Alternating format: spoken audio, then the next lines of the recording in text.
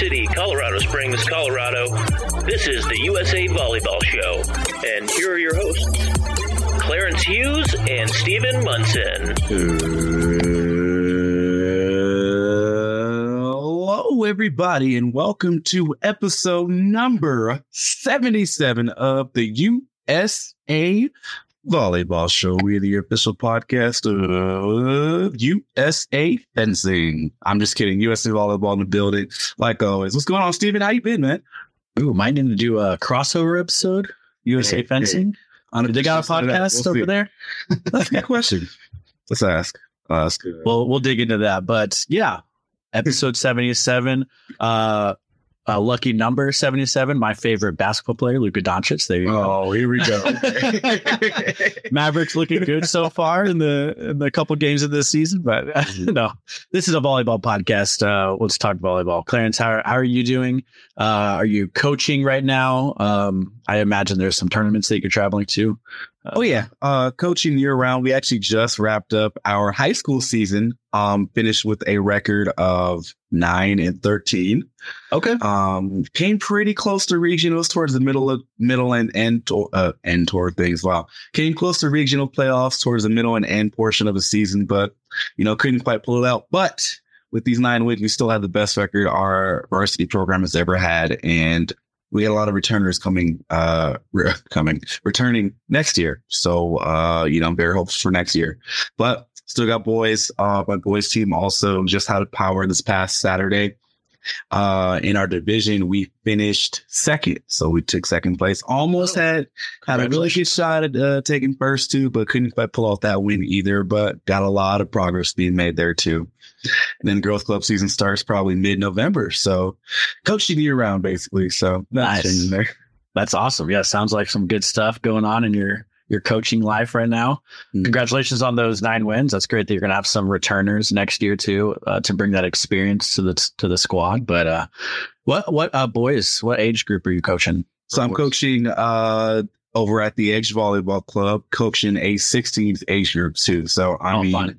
The interesting about the RMR region, Rocky Mountain region powers is that all high school is just compiled into all the divisions too. So we can play anywhere from another 16s to a bunch of 18s team in our division, depending on who's in what. Like this past weekend, we had, I think we competed against 2 18s teams, 17s team, and I don't think there were any 16s team. I think we were the only ones there. So that's awesome. It's interesting how they do it, but yeah, got a 16s team. We will be at Mountain Classic. Be ready for that. Yes. Mm-hmm. Awesome. The Age 16 National Clarence going to be in the building. I don't know how I feel about having my name in the title of a team, but hey, it is what it is. Is it USA Volleyball Show podcast host Hughes? Is it like Edge 16U USA Volleyball Show? Let's do it. I'm going to go in at this AES to just make it a super sexy. That's awesome. Yeah. Well, yeah, congratulations. Yeah. What's new? Man, not a whole lot. Had a long weekend. I took Friday off. Nice. And we got our first snow here in Colorado. Got like 4 to 5 inches, maybe a lot more in Denver. Yeah. I drove up to Aurora yesterday, and it was definitely snowing while I did that too. We had a tournament up over at the field house, reverse co-ed fours. We were the Teenage Mutant Ninja Turtles. It was pretty funny. Oh, that's cool. That's awesome. Yeah. Snow is here. Yeah. I thought I was ready for colder weather and snow, but I don't think I was quite ready. Not quite yet. I feel like you just kind of like sucker punched us. I was expecting things later or earlier towards like the second week of November or something like that, but nope.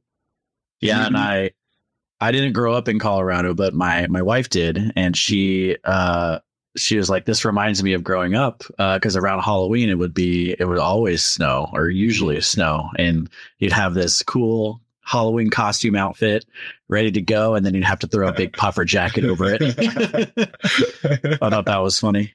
That is comedy. Yeah, no. Yeah. You just made me miss Southern California more than anything. But I mean, other than that, hey, as long as I'm staying in the house, we're good.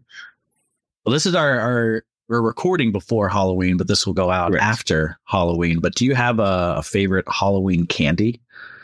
like a go-to candy that you have to get? I love Lifesavers, man. Like whoever's got those like little pack of like this, not the hard ones, but the Man, I haven't seen those in so long. Yeah. They're just it's so good. I just got like a little goodie bag from one of our parents on our team, and they had them in there. I'm like, where'd you get these little pack of Lifesavers from? And I ate them immediately. Now I miss them already. But yeah, it's Lifesavers. That's what it is. I remember those. Those would be the ones. One of the candies I would pick out of my trick or treat bag to stash away and keep away from my dad from stealing them. But did it ever work? Did you always find it? No, I always I don't think he ever checked the bag first. I think my parents let us kind of pick through it first, and then I got to a point where I knew what candy my dad would want, so I distracted him with those, like the Smarties. Like I didn't mess with the Smarties. So nobody needs those. I'd pile up the Smarties, and he'd put his focus on that while he took my candy. Your teacher. Yeah. All right. What about your favorite Halloween? Yeah, mine is, all year round. All year round, it's Reese's peanut butter cup. And I love the like holiday special ones. So like Halloween, they do the pumpkin. Yeah. Around the Christmas time, they do the trees, and those are the best because the peanut butter to chocolate ratio. It's a lot of peanut butter. A lot of peanut butter, but yeah, Reese's all year round for me.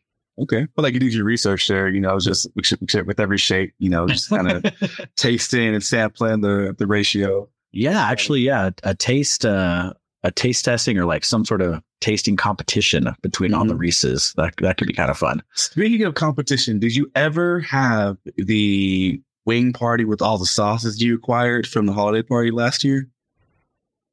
No, remember I didn't get the sauces. Wait, you didn't get those? I almost did, and then someone stole them. You're right. You did get yeah, that was great. And the white elephant. Yeah, not bad. See, I forgot that. We were like that close to having a little Halloween challenge. But yeah. Wow. Looks like Lara Fawcett had them, but then lost them. I think she stole them from me, and then they got stolen from her. See, after two, it's a wrap. That was a good gift. Let's look out this year at this year's holiday party first. Might have to throw two in the batch this year. There you go. But okay, we've been just going on, rammed up. I feel like we have like some ramblers. We haven't seen each other in a while. We got a lot to catch up on, but let's just jump into the episode here. If you haven't already listened to last week's episode, or I guess a couple weeks ago, our last episode 76, we sat down with USA Volleyball sitting volleyball director and U.S. women's sitting national team head coach Bill Hammader. Bill talks about his vast background in volleyball, sitting volleyball, coaching, and the impact he's made in volleyball in Oklahoma.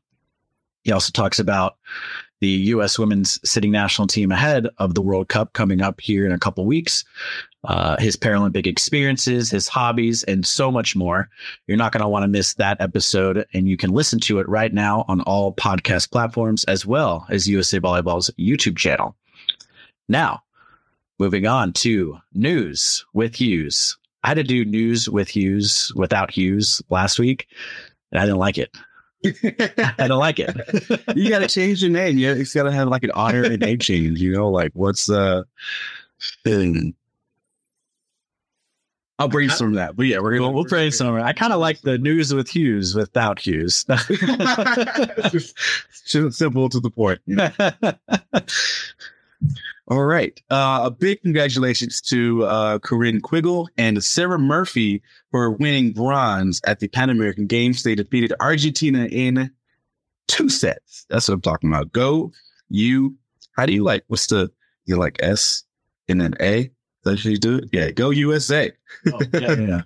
I was almost at the YMCA, but totally the wrong one. But very interesting turn. Here are the AVCA rankings for the NCAA women's top 10 teams. If you haven't been able to catch some women's volleyball this season, you have been missing out for sure. But here are our top 10 rankings, starting at number 10, going up to number 1. Number 10, we have Arkansas. Number 9, Oregon.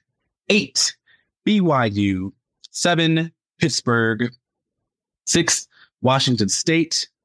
Number 5, we have Texas. 4, Louisville. 3, Stanford.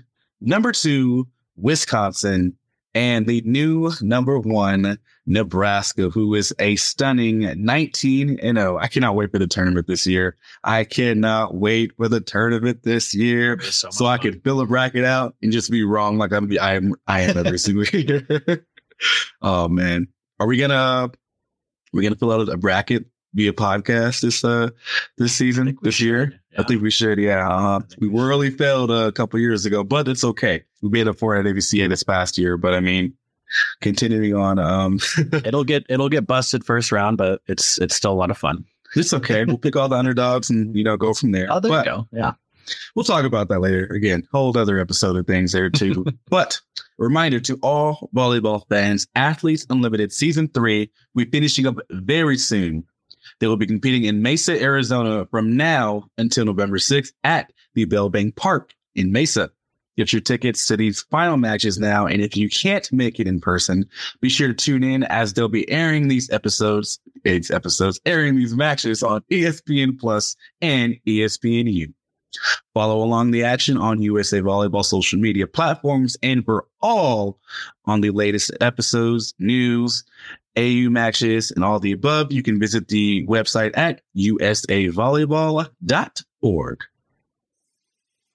Now, that was a nice little teaser with the ABC rankings because we have a related episode. So let's get right to it. On today's show, we sit down with U.S. Women's National Team and University of Texas. That's number 5 ranked Texas middle blocker, Asjia O'Neal.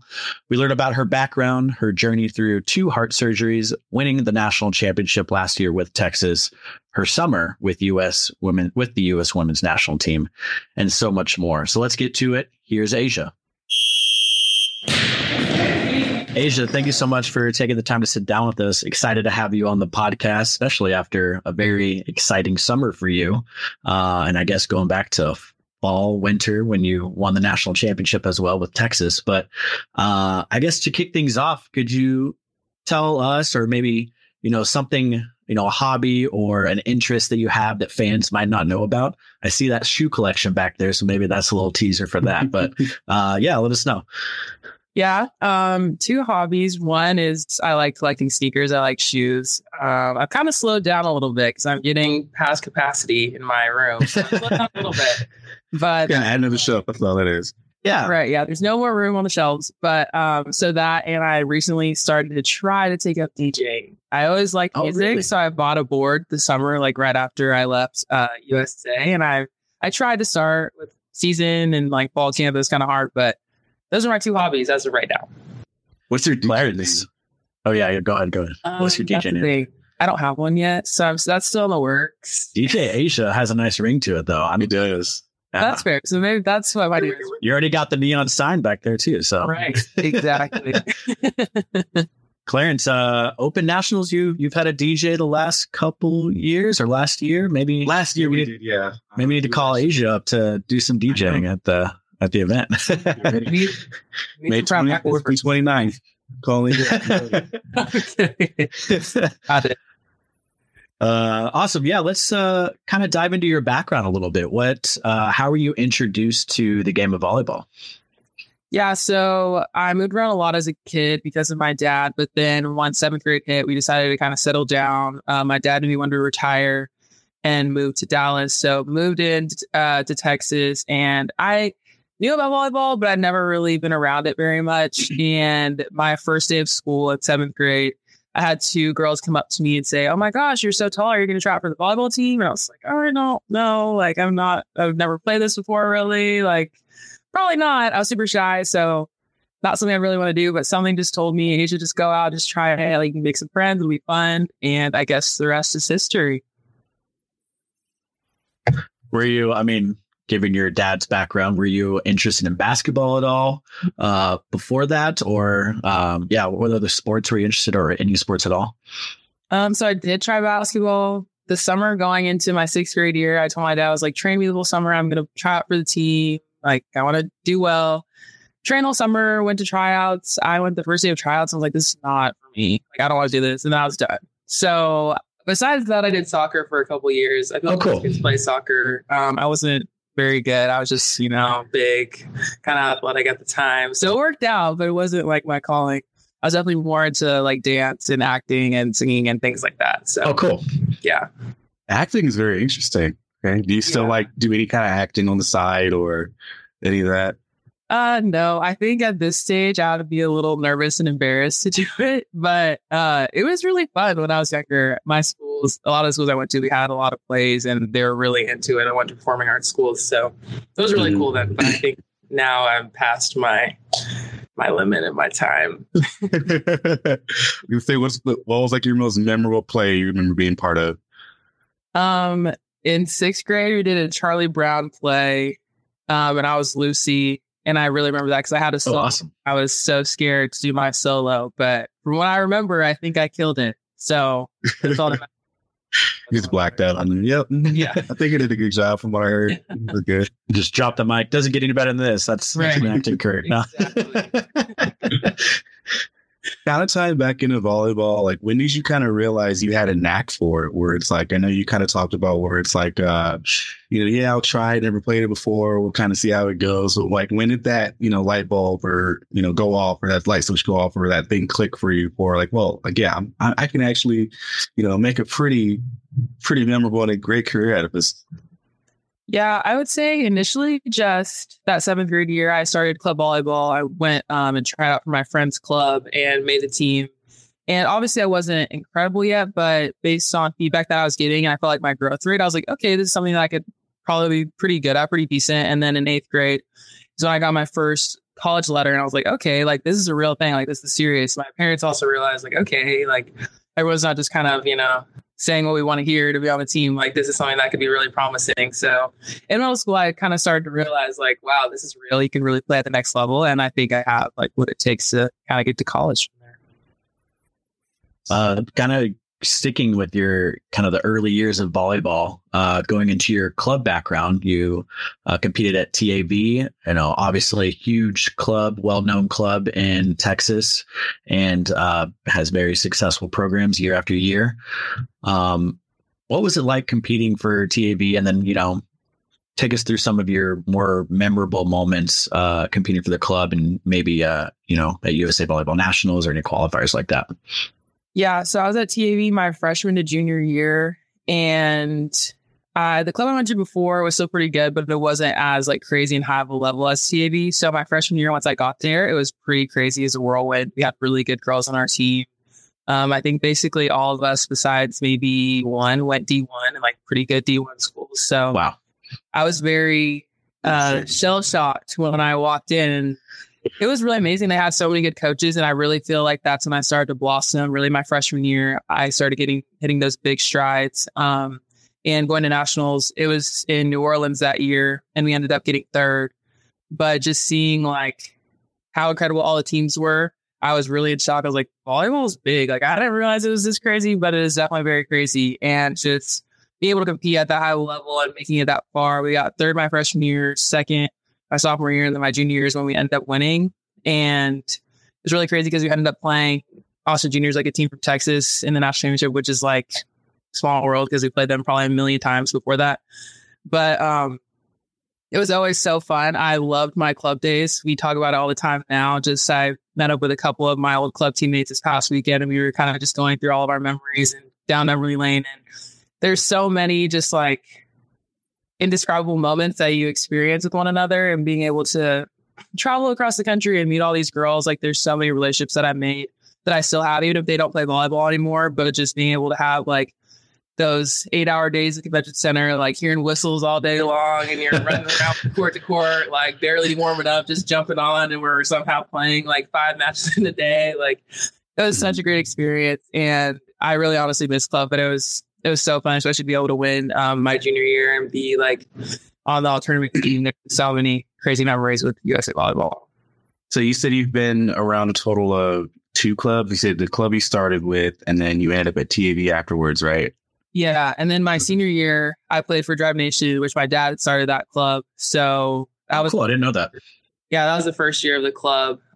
So I left TAV to go there. But yeah, so I guess 3. maybe I'm a club hopper, I guess. That's kind of Wouldn't say all that. I mean, club volleyball is kind of up in the, there's so many to choose from depending on what city you're in and such too, and depending on the level that you want to play at too. But kind of a side question for there,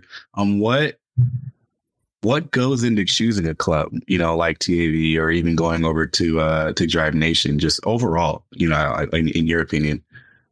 Yeah, I feel like the younger you were, you kind of just went where your friends were. But then once high school hit, I knew I wanted to be somewhere where I could really develop. Like I said, in 8th grade, I started getting college letters, and I knew like, okay, like this is something serious. Like I'm doing a lot of training on the outside, doing strength conditioning. Like I want to make sure I'm developing as the best I can. And also we kind of paid a lot of attention to different tournaments that we were going to. So like TAV and Drive always made sure to put us in like the best qualifiers and the best situations so we could play the best competition, so that once nationals came around, we were pretty prepared. So really just coaching and level of play. In Dallas, there's so many volleyball players. So at the time, kind of my freshman year, all the best players from like each club in the area, we all kind of joined one team together, and so it worked out. It could have not done that, but it worked out. So yeah, really just coaching players and then the level of tournaments that we're put into. Mm-hmm. Do you remember like your favorite qualifier tournament that you like played in? Or a city that helps. New Orleans was really fun. I really liked being there because there was a lot to do when we weren't on the court. So we like got to walk around, go to the mall, go shopping. I will say also, when we won, it was in Minneapolis. So that was really fun. It was a cool city. I liked being there. So yeah, really I'd say Minneapolis and New Orleans were my favorite too. Great food in New Orleans. What'd you say? Great food in New Orleans. Oh yeah. We got a lot of beignets when we were there. So beignets, the secret to winning. Yeah, there you right. What was you mentioned winning the national championship your junior year, I believe. What was that moment like? From maybe the start of the tournament to the end of it. What was the feeling, the emotions? What was that like for you? It was pretty crazy. I remember we had a really tough crossover match to get into gold, and we almost lost. So we were really kind of battling there the last few days. But my coach at the time, too, was a really strict coach. His name's Ping. I know that like is a name in the volleyball world. Some people know. Maybe it's just a Texas thing. But so we were going through it that year. We were really like busting our tails, working super hard. So once we got to like the gold medal match day, we had our 3 games, I'm pretty sure. Everybody was locked in. Like we were at dinner or breakfast and no one said a word. We were just like eating our food. We were ready to go. We're like, guys, we spent this whole entire season like working our tails off. There's no way we're losing. So once we got to that last game, it was like autopilot. Like we went to 3, but we still were very much so like very locked in. We knew we were going to win. And then being able to do it, I'd seen so many teams like the years prior celebrating at the end on the big championship court with all their friends and family there. And I was like, that's so cool. Like, I really want to get that. And so being able to win that, I think my girl is still my best friend now, like set me on match point and I got a kill. And I was like, oh, God, like, finally. So all of us are like, pulling on the ground. We're crying. It was so fun. And then just the medal ceremony after, like, it's such a big shebang, especially like at 17 years old. So you're just so in awe and it's so incredible, so worth it. That's a memory that I'll forever have. I think this might be a little bit of a good segue to, talk about, your college career and, what made you choose the University of Texas. Yeah. So my first year playing volleyball, actually, I saw Texas win the national championship. I was watching that on TV in 2012. And just growing up playing volleyball in the state of Texas, like everyone talks about UT. So like that's just a big sample. I would go to the games whenever they played at TCU because I was about 30 minutes from my house. So they were always just like that huge, incredible program that's like everyone's aware of, that's so close to you. And that's something that I really wanted. But also just being a young Black girl playing a sport that not everyone really necessarily looked like me, especially back then. It was so great to see a team and a program like Texas that has that diversity. just really across the board, from like coaching staff to support staff to all the girls. And I knew a couple girls from Dallas too that were on that team. So there was just a lot of connections, and it was really incredible seeing people who looked like me playing at a really high level and playing like with their own type of swagger and their own personality and not really being afraid to like fit into a certain mold. So that was something that really stuck with me at like 15, 16 years old. And obviously I committed at 16. So you're pretty young when you make those decisions. I know they've changed the rules now, but I'm really glad that I made that decision at 16, and I'm still happy with that decision and still here at 24. So yeah, really, really happy with 16-year-old Asjia for sure. Yeah, I was going to ask, I mean, committing at 16 is pretty early too. I mean, like once you committed, I know, I mean, you had everything, seemed like you had everything lined up decision wise, and, you know, there was no like kind of, I guess, back end thoughts, but, you know, did you start like maybe ask yourself, did I commit too early, or do you know, should I be weighing my options, you know, for maybe a little bit of a longer period of time? Or, I mean, it seems like, you know, obviously no, but I mean, you know, were there any kind of lingering thoughts in that moment? I would say not necessarily. I questioned my reasoning back then. Like most people were committed by sophomore year, which is so crazy to say because you just don't know who you're going to be once you turn 18. So the thought of committing your sophomore year of school is just like crazy. But I was really confident in my decision. I was really excited to also just kind of have that decision to be done because I'm such a planner. So I like to know what's going on with my life and the recruiting process. Like I was still pretty shy at that age. So I would be so nervous, like going on visits, talking to coaches. So it was more so a relief for me to know like, okay, this is where I'm going. Like it's going to be set my senior year, but I can just kind of relax and prepare and enjoy watching them and then see like how it's going to go for me once I get there. You mentioned some of the women on the team that were there before you got there that you kind of looked up to. Who are some of those people that you looked up to? And, you know, maybe even as you started your freshman year, who are those kind of role models that helped, you know, maybe take you under their wing? Yeah. So she obviously was a huge inspiration for me. She played high school about like 20 minutes from my house. And my best friend at the time, her older sister played with Chi. So like I would always just like be watching from afar, and they'd be like, oh, Asjia, like you can be like Chi one day, like just keep working. Like you're going to be able to go to Texas, you're going to be able to do all these things. Like just keep working at it. Like you could be in like the same area, same team, whatever. So I would always look at her and be like, that's somebody that I really want to be. So I always watched Chi play in Texas. She's an incredible athlete, incredible middle. So she's really fun to watch. And then Kat Bell as well. She's from the Dallas area too. And we didn't play at the same club, but she was always someone that's really feisty and really rowdy on the court. So that's someone that I really liked watching. And I kind of started to, once I got comfortable with myself and started to like come out of my shell, that's someone who I think I play similar to. But those two are really big inspirations. And then didn't obviously get to play with either of them in college, but just being able to watch them excel at Texas and then in their professional careers has been really cool. What about, you know, you mentioned, you know, the volleyball program, but what about Texas, the university, or even, you know, Austin, the city really attracted you to go there? I definitely liked that Austin wasn't a small college town. Obviously, I love volleyball. I eat, sleep, breathe volleyball, but you also need things to do outside of that. So being somewhere that's a big enough city, but not super big where you're going to get lost and like feel too overwhelmed. I really love that about Austin. There's so many things to do. There's so much like music and concerts and food and outdoor activities. Like there's always something going on in the city. So I really love that.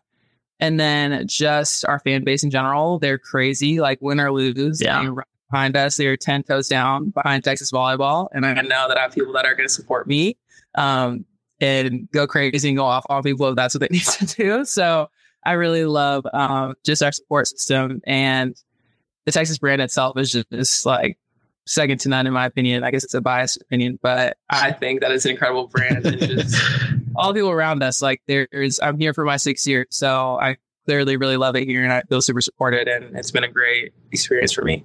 You sound like Stephen. Stephen's always talking about, you know, Dallas, where he's from, and yeah, you know, not like Texas. So hey, Austin's great. Austin's a different kind of cool. I haven't been to Austin. I need to go there for sure. Yeah, the music scene, the food scene, outdoors, like you mentioned, Asjia is so great. Barton Springs over there, Rainy Street if you want to party a little bit, but Yeah. Exactly. Lady Bird Lake. I used to paddleboard on Lady Bird Lake all the time. Yeah. Yep. Yeah. There's a lot. I went to college just south of Boston at Texas State in San Marcos. Okay. Yeah. Yeah. Okay. And then grew up in Dallas. Yeah. Okay. Yeah. I have a lot of friends who go to Texas State. So yeah, not too Cool. far. Cool area. Yeah. The Hill Country. It's awesome. Yeah. You mentioned the fan base, and I'm forgetting the name of the arena that you guys play in. Oh, Gregory. Yeah, and it's a big arena, but not that big, and it's close too, which is like kind of an intimate atmosphere. What's it like playing in that gym in front of that home crowd? Our crowd is very deafening. Like you can't hear much when they're yelling and going crazy. And like you said, it's a more intimate setting. It's like literally built into our rec facility. So that's right. Yeah. It only holds about like 5,000. So it's not a ton of people, but I like that it's smaller because we know we're going to pack the gym every single game. So that's super nice. But our fans are really like right on top of the court. And I've talked to my friends who played at other schools and they're like, it really sucks playing at Greg. Like your fans are crazy. They're still. And I was watching some videos of like us during the tournament last year. And I was looking and I was like, there's literally not anywhere else to stand. Like people were packed in there. So it's a really fun environment. It really gets you going. They really have a really good home court advantage. So I love playing Greg. I know that we're in the era of we're trying to sell out, and obviously having like 50,000 people would be so cool out of game, but I do appreciate our gym, Greg, and it's like small quaintness right now. So speaking of, arenas and selling out and all that good stuff, we just so happen to be across the court on the bench when you guys won the national championship last year in Nebraska. Can you talk about like that feeling of, bringing the chip home? Yeah. Honestly, it was completely an indescribable feeling. I lost all type of emotional control in the moment when we won. It was so crazy.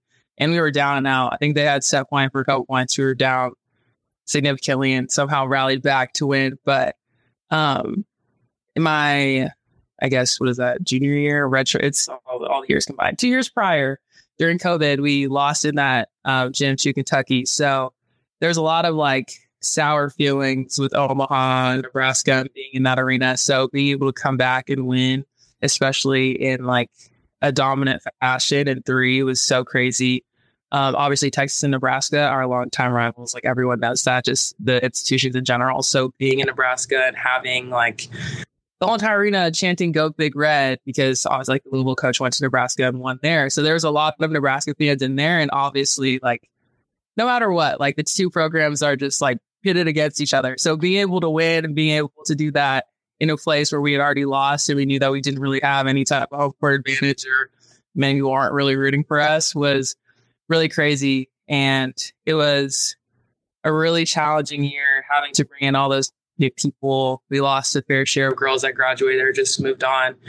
And so, having, I think it was 11 new people on our team is something that could go really poorly. We got a couple of 5th years and some transfers that came from other programs, and having to make sure that we're all like kind of buying into the same goal and allowing ourselves to just like leave our egos at the door and know that whatever is best for the team is going to be best for us and we want to win. Like that's something that is really special because last year was the first year being in college that we really had like no issues. Like with any team, you're going to have some problems and there's going to be like back and forth or like butting heads because you spend so much time together. But last year was the first year that I can say everyone was so locked in from the very start that being able to have that special group of people and accomplish what we wanted to accomplish. And the reason why everybody came there was so amazing. It just felt like all of our hard work really paid off and we're able to kind of prove ourselves because we've gotten so close. Obviously, like the past 10 years prior, they hadn't won since 2012. So being able to finally like win that, especially for Jarrett, was so incredible and so special.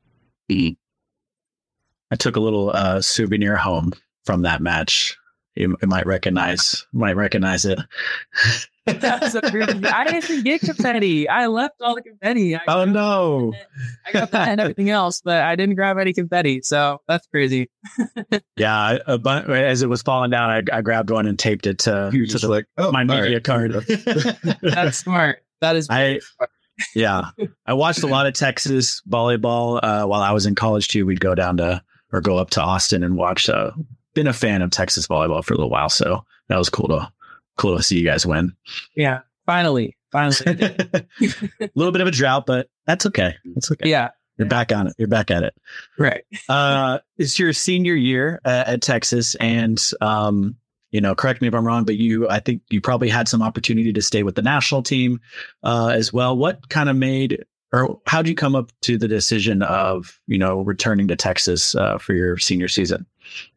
Yeah, it was definitely tough, especially when presented with the ability to stay and continue to train, because obviously, that's the goal of all goals, is to be in that gym, make those rosters, compete with the best that our country has to offer and compete against the best in the world. So it was really hard to kind of make that decision to come back. But I'm definitely a person who, once I start something, I want to be committed to it and finish. And being a 6-year on a team, I've been there since 2018. So this is a program that I've really tried to help move and grow and continue to build on. So I knew that as a leader and a captain, that it was my kind of duty and responsibility that I wanted to come in and continue to help the team and finish what I started. And just really being able to know that I left at peace and left doing everything that I said I wanted to do. So it was definitely very hard. Had a lot of talks with Coach about it, just trying to navigate that, figure it out. But I'm so glad that I was able to have that summer and compete with USA and still be able to come back on time with Texas and be here and lead my 18-year-olds throughout the season. So, yeah. How was your role changed as, captain? I mean, you said you went from such a, I don't want to say like you said, a complete team to having 11 new players on the team. Does your approach to leadership change at all from, what it was last year going into this year? It's definitely different. Last year, I think we had 5 or 6 fifth years. Our team was pretty old, pretty mature. So there wasn't a lot of, there was coaching, but there wasn't teaching and letting people know, this is how you win, this is how you compete at a high level. Because all of us had been in college. We knew what the situation was. We had done it. So this year, basically being the oldest, I'm the oldest by over a year. So I'm definitely by far the vet of the group. But having so many young girls, I feel like I told my parents a couple months ago when the season started, I was I feel like a mom right now. I feel like I'm just grabbing my children, trying to carry us along down the road. But it's super fun. It's a great experience too, because they're so willing and open to learning anything and everything. And I think we build a relationship where they have a lot of respect for me and what I say, and I have a lot of respect for them because they work their tails off. So it's been really fun and really pushed me to be more of a vocal leader. Years prior, Logan Eggleston has been our vocal leader on the team. So with her leaving, I knew that I really had to step up and make my voice known. So it's really pushed me out of my comfort zone, but I've started to get more comfortable with it. And I feel like the team to and respects what I have to say. So it's been really a growing experience for me, but it's been super fun. And I'm glad that I've had this last year to continue to grow and work on things that I know I need to work on off the volleyball court. So it's been a fun experience. Texas is doing pretty well right now in the top 5. I think ranked 5 right now. Who are the opponents that you're looking forward to playing against, or, maybe might be presenting the biggest challenges for your team?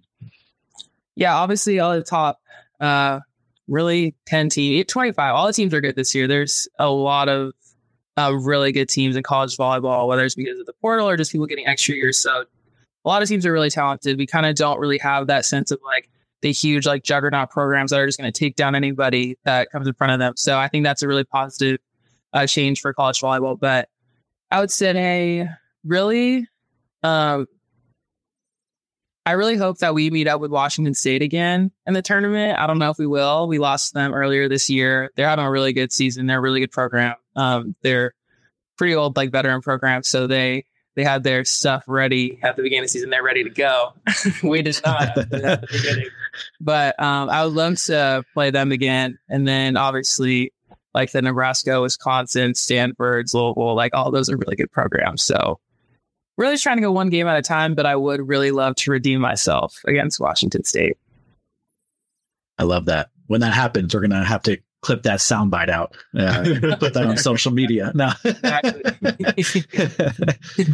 That's awesome. Well, definitely want to talk about your national team experience this summer, but kind of before we do, wanted to kind of get your story, your journey through your open heart surgeries. You've gone through 2, but what was, that first one?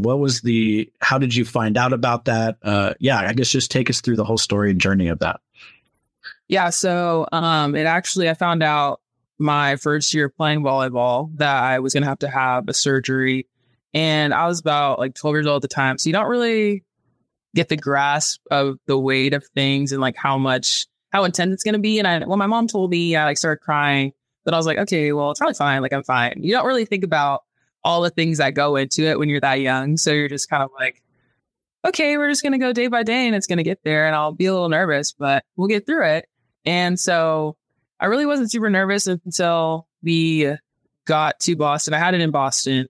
So we got there the day before. We were in the hotel. I was like, okay, I'm kind of scared. This might be a little scary. I don't really know what to expect.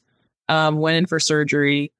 And honestly, it's really crazy because I think my brain has kind of just blocked out a lot of that experience. I remember bits and pieces. And I remember being in the hospital, having to train myself to walk again, have the strength to sit up in bed or turn over and all these other things. But it was a pretty speedy recovery. Being an athlete and being so young, they said that it wasn't going to be too bad or too brutal. I was back playing that club season, so I ended up finishing the season with my team. Oh wow! So it wasn't too bad. It was still a slow progression, and I still had to wait my time until I could go back. It's still 3 months until you can do contact sports, just because the bone is broken. That's really the biggest thing with the recovery. But it wasn't too bad, and I don't really remember a ton because I think I was so young and I'm also just whatever, day to day, I'm gonna play volleyball again, it's gonna be whatever. You're just so happy to just be there 1 year, 12 years old. So it wasn't too bad, and I was glad that I was able to finish out my season, and I definitely felt a lot better afterwards. Well, I apologize. I think you may have cut out a little bit at the beginning for me. Was it something that you've discovered while you were playing, or why did you need the surgery?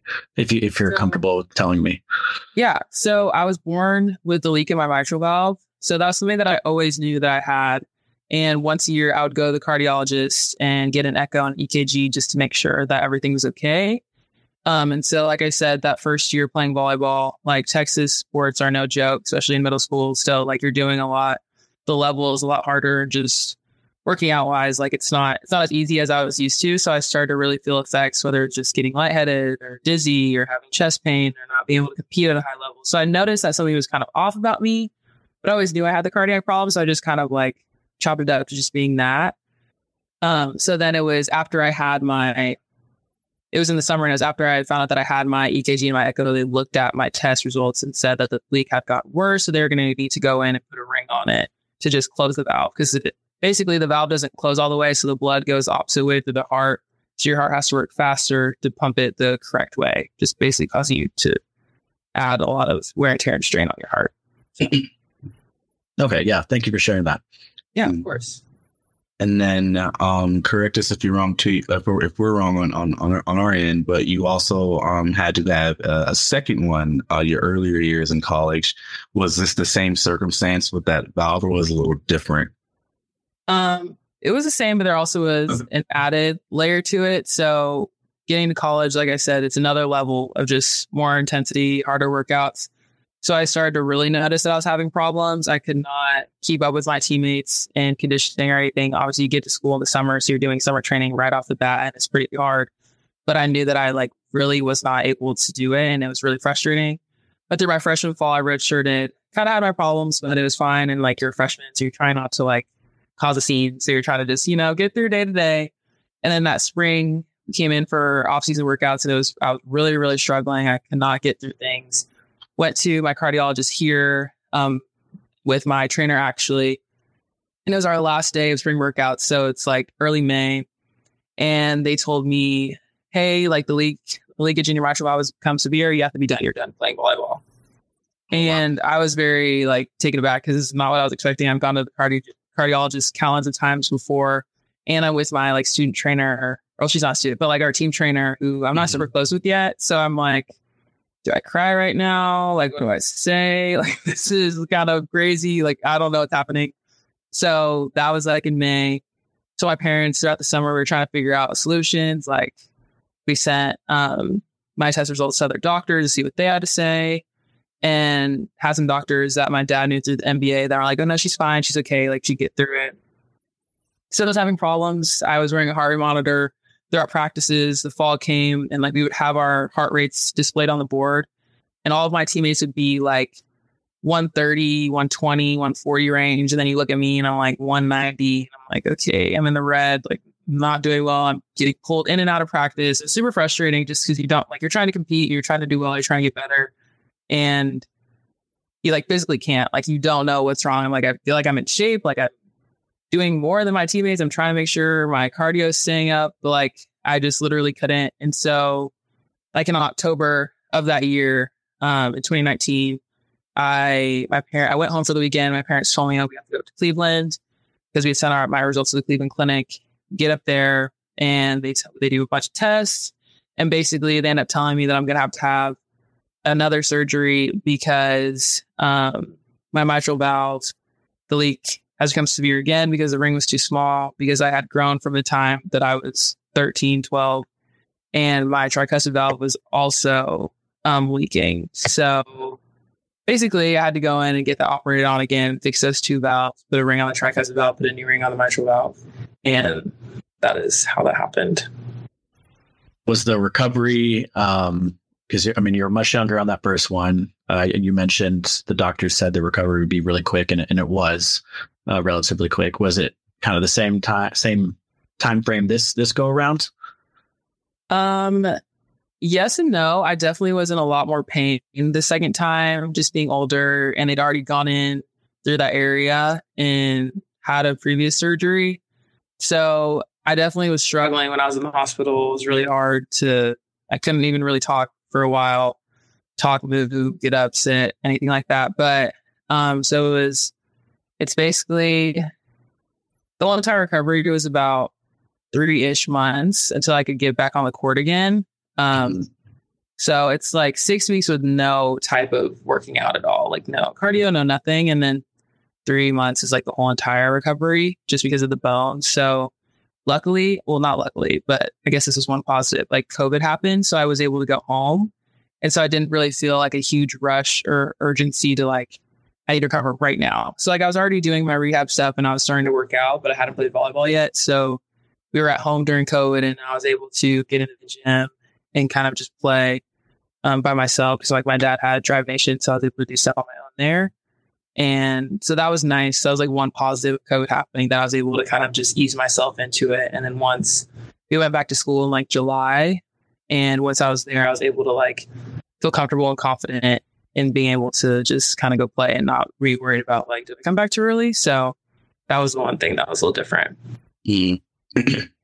Were there any, or even are there any, limitations or restrictions as far as your playing is concerned? I mean, it doesn't seem like it. I mean, you're still, dominant, killing on the court as we see here too. But, were there any, restrictions there at all?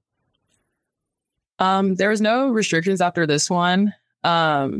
My surgeon told me after, which really stuck with me. He's like, he told me before, he's like, you won't realize how bad you felt until after you have this surgery. And he was completely right. Like my first workout, we did like a sand workout. So it was like sprints and conditioning and agility. I like called my mom right after and I was like crying. I was like, I can't believe this is how everybody else feels. This whole entire time I've been struggling and I thought that was normal. Like this is so incredible. So since then, like I don't have any limitations or restrictions. Obviously, if I feel like lightheaded or have chest pain or anything, like I'm always given the green light to stop. And I'm pretty in tune with my body and know how I feel just because of all my cardiac history. So I'm pretty aware if I'm like, okay, something doesn't feel right. But luckily, I haven't had that issue. So basically, I'm good to go as long as I feel good to go. That's awesome. Yeah. And then, winning the national championship last year, was that just kind of added emotions looking back on that journey for you? Yeah, there is a lot of things, like you said, just having that surgery and getting through to having to deal with so many transfers the year before and trying to rebuild our program. Just there's so many things that happened. Last semester I had a lot of last season I had a lot of personal things that were happening in my life. So just being able to kind of look at all like the setbacks and trials and tribulations that you go through while you're still just trying to compete and be the best volleyball player you can be, then ending up winning, especially in such like a dominant fashion, was so incredible. And that's why I was just so like emotional when we won. It was so great to just see like sticking to it and just like putting your head down and continuing to work. Like people say that's how to get through it, but when it actually comes to truth and it happens in front of your eyes, it's like honestly incredible and unbelievable. Awesome. Well, I think we can kind of dive into your national team experience this summer. And thank you again for sharing your story through all your cardiac history and your heart surgeries. Yeah, of course. Always down to share. Yeah.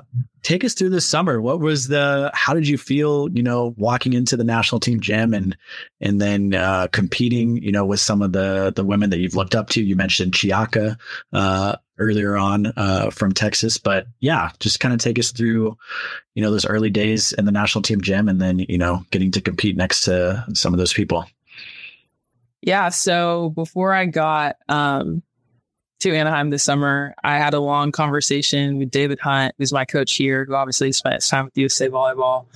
And he was just kind of helping me like get my mind right, prepare for the summer. And he basically just told me like, Asjia, you worked really hard, like you deserve to be here, but just don't give yourself any expectations. Just like go out and have fun.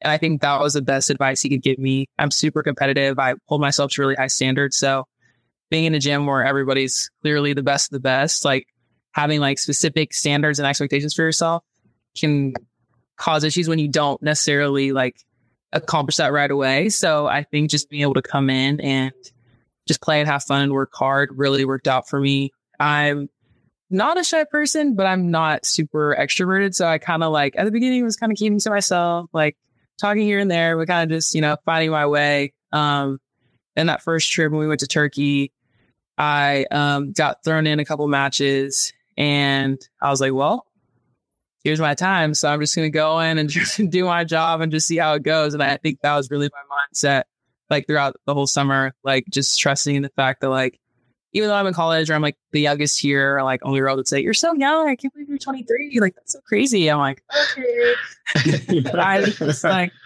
I'm just going to come in and just do what I can do. Like I have faith in myself and know that like, I'm here for a reason. Like my big saying this summer, Brooke Nuneviller actually told me this, but she told us basically walk into every room like God put you there because he did. So really just reminding myself like I wouldn't be here if I wasn't ready to be here. And I think having that mindset really helped me just kind of relax and play loosely on the court. And for moments where Carter's like, hey, you should go. I'm just like running to the sideline to go in. I was ready. So it was really fun, especially being able to play with Chi. I didn't play with her until finals week because she came late, obviously, because she was in Turkey. But it was so crazy, very surreal, very weird. So I'm like, this is so full circle. Like I've looked up to this woman for so long. Like she is Chiaka. Like Chiaka is in a realm of her own, especially like growing up in the state, playing at UT. Like she's her by every means.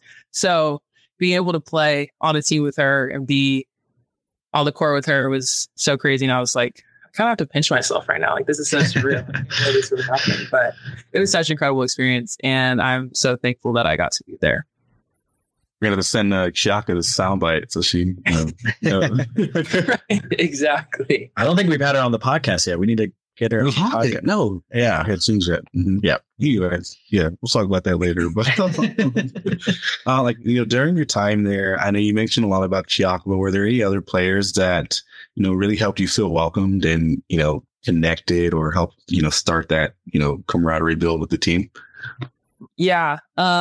So I lived with Bree and Ronnie and Avery. And so that was nice to have people that I like. Bree obviously I played with at Texas for 4 years. So we were already pretty close. But like Avery, I played with Natty, like her sister. So, and then Ronnie, like we played my freshman year. So it's people that I knew and people that were a little younger. So I felt like more comfortable and more at ease with at the beginning, just being able to live with them and like get confidence that way, just having closer people that I have connections with. But in Turkey, Micah was my roommate, and obviously it's Micah Hancock. Like she's she's like a Chiaka. She's her. Like they're on another level. So having someone that is so talented and so good, and just realizing how sweet and down to earth she was really comforting for me, because we had a lot of long conversations at night. We're just chit chatting, learning about each other, and just having people that really, made me feel welcome. She made me feel very comfortable and gave me a lot of confidence in myself to just kind of go out there and just play volleyball. And so really having someone like her, Annie was really sweet to me too. She made me feel very welcomed. A lot of the older girls, you would think like they've been here, they're veterans, like this is their team. Like you would think that they wouldn't really take the time to get to know a college girl that's just coming in the gym for the summer. Like you'd think they wouldn't really take the time, but they genuinely did. And they really made me feel like they cared about me as a person more than a volleyball player, and really got to know me. So just having people like that was really helpful, especially for that first week when it's kind of a whirlwind of things happening. But I was really thankful to have them to just kind of lean on and get to know.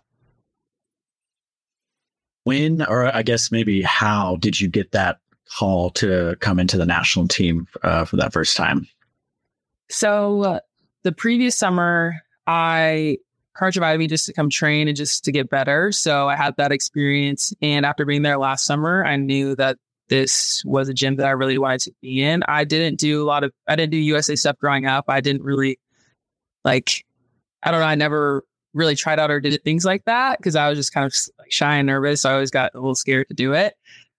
So that previous year when I had been invited that summer to come train, I knew that this was a gym that I really wanted to be in. It was so fun being able to be with all those people. So in March, I reached out to Karch. I texted him. I was like, thank you so much for the opportunities last summer. It was so fun. I would love any chance to come in and train with you guys this summer, even if it's for like a week. Like, I just really want to get in the gym to get better. And he told me, he obviously responded and was like, thank you so much. Like, we loved having you here. Currently, we don't have any space for you to be there, but we'll let you know. And I was kind of like, dang, okay, well, maybe something will happen. Maybe, I'll get a spot. And a couple weeks later, get a call from him saying that there's space for me to train and actually to be on the eligibility roster. So I was like on cloud nine. It was so crazy. And I was glad that I listened to my dad and was like, I'll just reach out. So he's like, you should just do it. Like, it's fine. So thanks, Dad. Shout out to you. You're the reason I was there. But so that was kind of how it happened. And then after school, came down there in May. That's awesome. Yeah, you mentioned, that gym. You really wanted to be in there. You wanted to be a part of that gym. What is it about the national team gym that's just, invigorating or, just inspiring, motivating to be in there, and the energy? Could you talk a little bit about the atmosphere of the national team gym? Yeah, the energy is really crazy. It's definitely very fun. And I hadn't really been very knowledgeable about international volleyball or just the next level. So being able to come in and see there's such a broad range of ages as well. So there's people that are closer to my age, people that are in their 30s. So just being able to come in and see how high level it is every single day.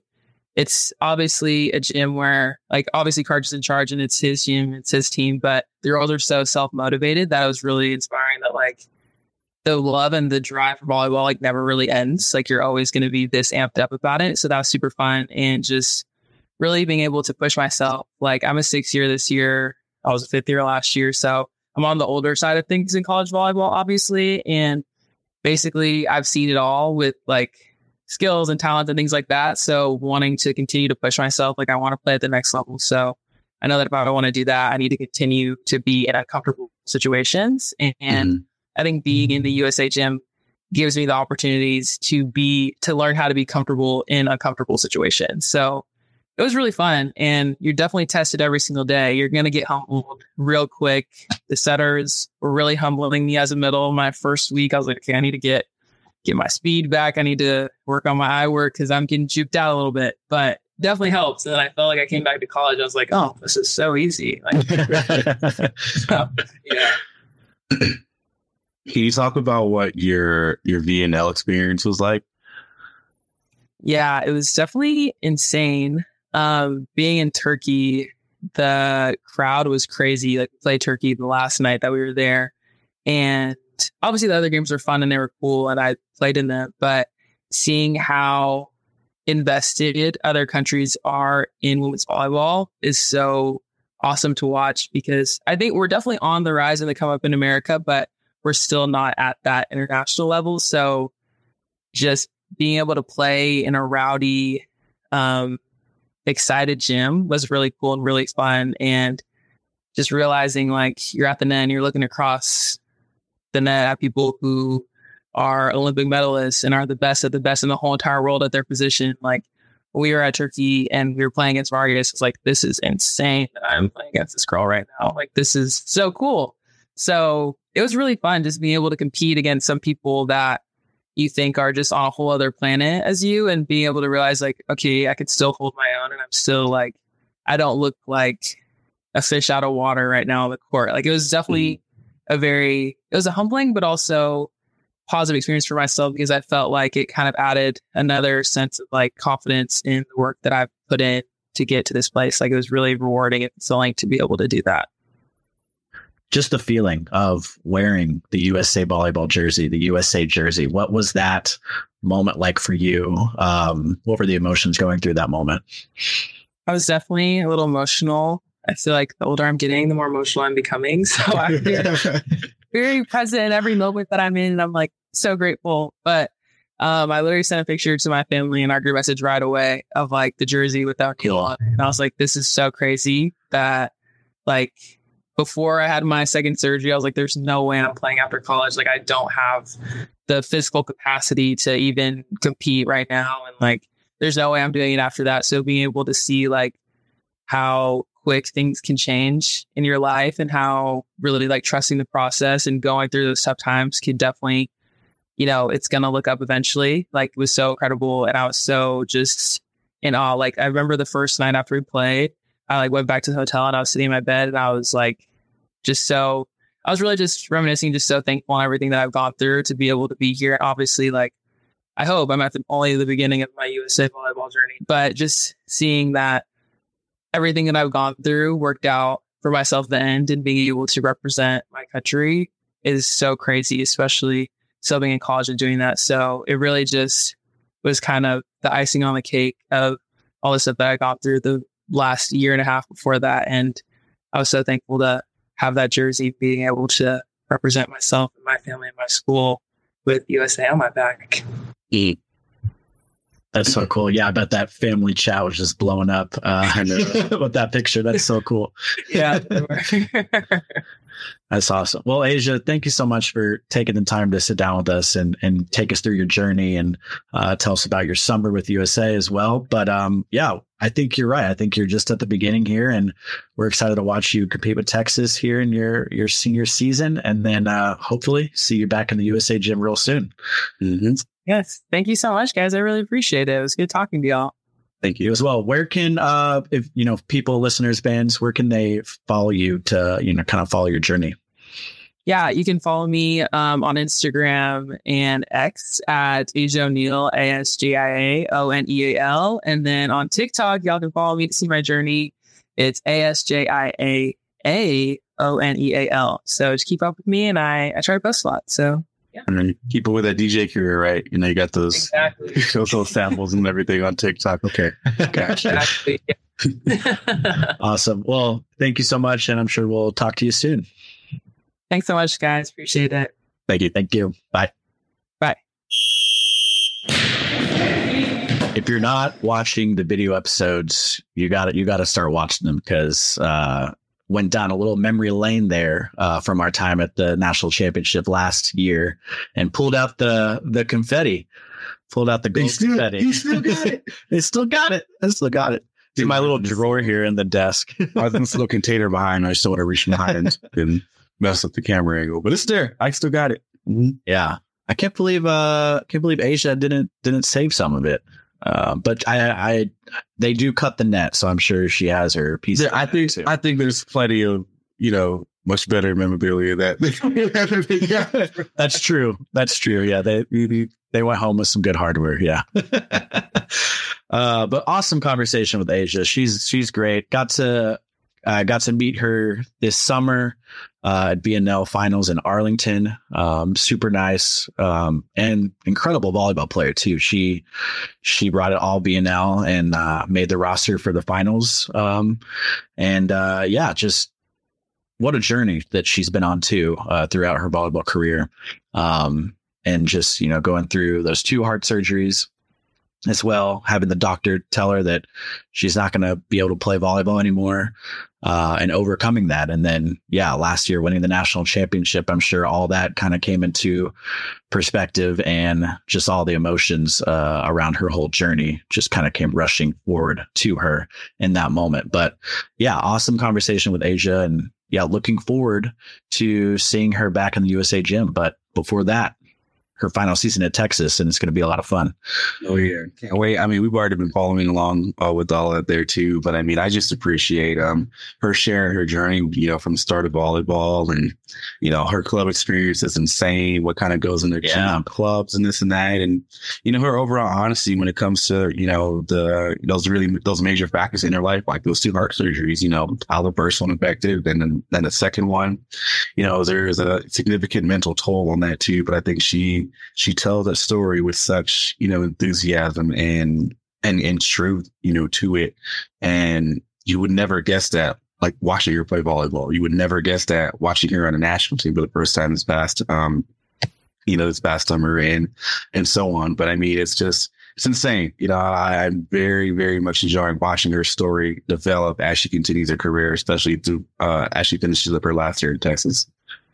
Yeah, it's going to be a lot of fun. And as you mentioned at the start of the show, those rankings, there's some strong teams there. And Asjia mentioned, was it Washington State was one that she, I think Texas, they had lost earlier in the season. So she's looking forward to. They've been a surprise one this year, too. Yeah. I think they just also upset someone else. I got a fact check and figure out who it was, too, over the weekend. But yeah, they just definitely had a nice upset, too. So, I mean, talking about rankings really quickly, I mean, I mentioned Nebraska's 19-0, but I mean, literally every single one of these top 10 teams have like at most 4 losses. Only one team with 4 losses. Everyone else has 2. So the race is very, very, very, very, very tight. Cannot wait for the tournament this year too. But I mean, I do also appreciate her shoe collection in the back of that. Oh, that was cool. Another reason to watch the video episodes there. The shoe collection. That was so cool.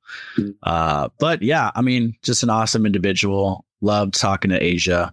I caught up a little bit with her, or talked a little bit about Texas with her and when we were in Arlington, but it's always nice to talk to a fellow Texan and have those connections, because she grew up in the Dallas area as well. Yeah. It was fun hearing her talk about, competing at Texas too. And then that gym, Gregory, it's just, it real, if you've never experienced it, it's so cool. It's just very close to the court, very intimate atmosphere. And those Texas fans, they get after it. They come ready.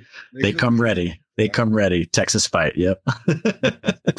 But awesome conversation with Asjia. Looking forward to catching up with her again down the road, and good luck to her competing at Texas in her final season. And then, of course, hopefully seeing her back in the USA gym here really soon. Is it events time? I think it is up. Let's see what's up the grapevine with Stephen. Here we go. Starting with the USA Volleyball Beach Tour. We've got a few events coming up, including the Gulf Coast Region Fall Beach Classic National Qualifier, November 4th through the 6th in Gulf Shores, Alabama. Great place if you've never been to Gulf Shores. Awesome beach. One of my favorite beaches that I've ever been to. The Lone Star Region GCVA November BRQ, November 5th in League City, Texas. The Florida Region SSOVA Regional Qualifier, November 5th in St. Pete Beach, Florida. And the Florida Region SSOVA Regional Qualifier, November 12th in St. Pete Beach, Florida. That is always so hard to say for me. Twister of a tongue right there. That is a tongue twister for sure. Good luck to everyone competing in those events, and shout out, of course, to all the USAB regions for setting up and hosting those events. More details on all upcoming events can be found at usavolleyball.org. Now to the pro side of things. Also, side note, love that Gulf Shores has the Stephen Munson mustache stamp of approval. Great beach. Go check it out if you have That's right to do so. Circling back to the pro side of things too, we have the Beach Pro Tour Challenge, November 2nd through the 5th in Haikou, China. After that, we had the FIVB U21 Beach World Championship from November 8th through the 12th in Royet, Thailand. Good luck to all our national team athletes competing in all these events across the board. And we also have the local and zonal national officiating camp. I almost said cup. Well, these tournaments. National officiating camp, November 3rd through the 5th in Huntsville, Alabama. It is a great opportunity for aspiring officials to learn from great experts, both in the classroom and on the sand. Be sure to register today at usavolleyball.org. That makes me think we should do like an officiating cup, just like a competition with officials somehow. I don't know how that would work, but you know how like they have like the firefighting competitions and stuff like that. An officiating cup. I see it now. You check out your score sheets. You have to sprint through court. You got to, It's like, what was the grocery store competition? Oh, there was like super shoppers. Is that what it was called? They'd have to like run through supermarket sweep. Thanks, Curtis. Oh my God. That is amazing. Yeah. Something like that. Maybe something like that. Yeah. Make it like Legends of the Hidden Temple style. Add some flair to it. You know? Yes. Orange iguanas. Was it orange iguanas? I think that's right. Orange iguanas. Dang, blue barracudas, maybe. Blue barracudas. Did you ever see the remake they had of it? No, I never did. It was okay. Okay. Nothing like the past, like the old time sake too. But some good nostalgia though. Was it similar? It was okay. Environment was a little different. It was kind of everything was outdoorsy and stuff too. But I mean, the nostalgia was there 100%. I want to see the remake Guts though.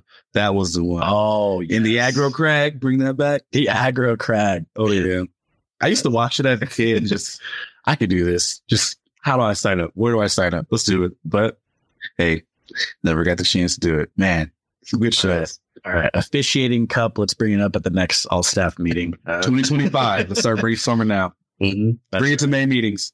Yeah, there you go. Okay, let's wrap this episode up. Remember, listeners, you can rate and review, share with friends, family, and teammates. It really helps this podcast grow and reach new listeners. And of course, check out our video episodes now on our website and YouTube channel. We thank you for all your continued support. Do you know a club that should be featured or maybe a story you'd like us to share? You can email us at the usabshow@usab.org. Leave us feedback. Let us know how we're doing. Let us know about any future topics you'd like to hear. New episodes drop every other week. And until next time, thank you for listening to the USA Volleyball Show, the official podcast of USA Volleyball. This has been the USA Volleyball Show with Clarence Hughes and Stephen Munson. Produced by Curtis Ward. Our content producer is Laura Fawcett. Our marketing lead is Bree Jaycox. If you enjoyed this podcast, be sure to rate and review. And if you haven't already, please subscribe to the USA Volleyball Show on Apple Podcasts, Spotify, or wherever you listen to your podcasts.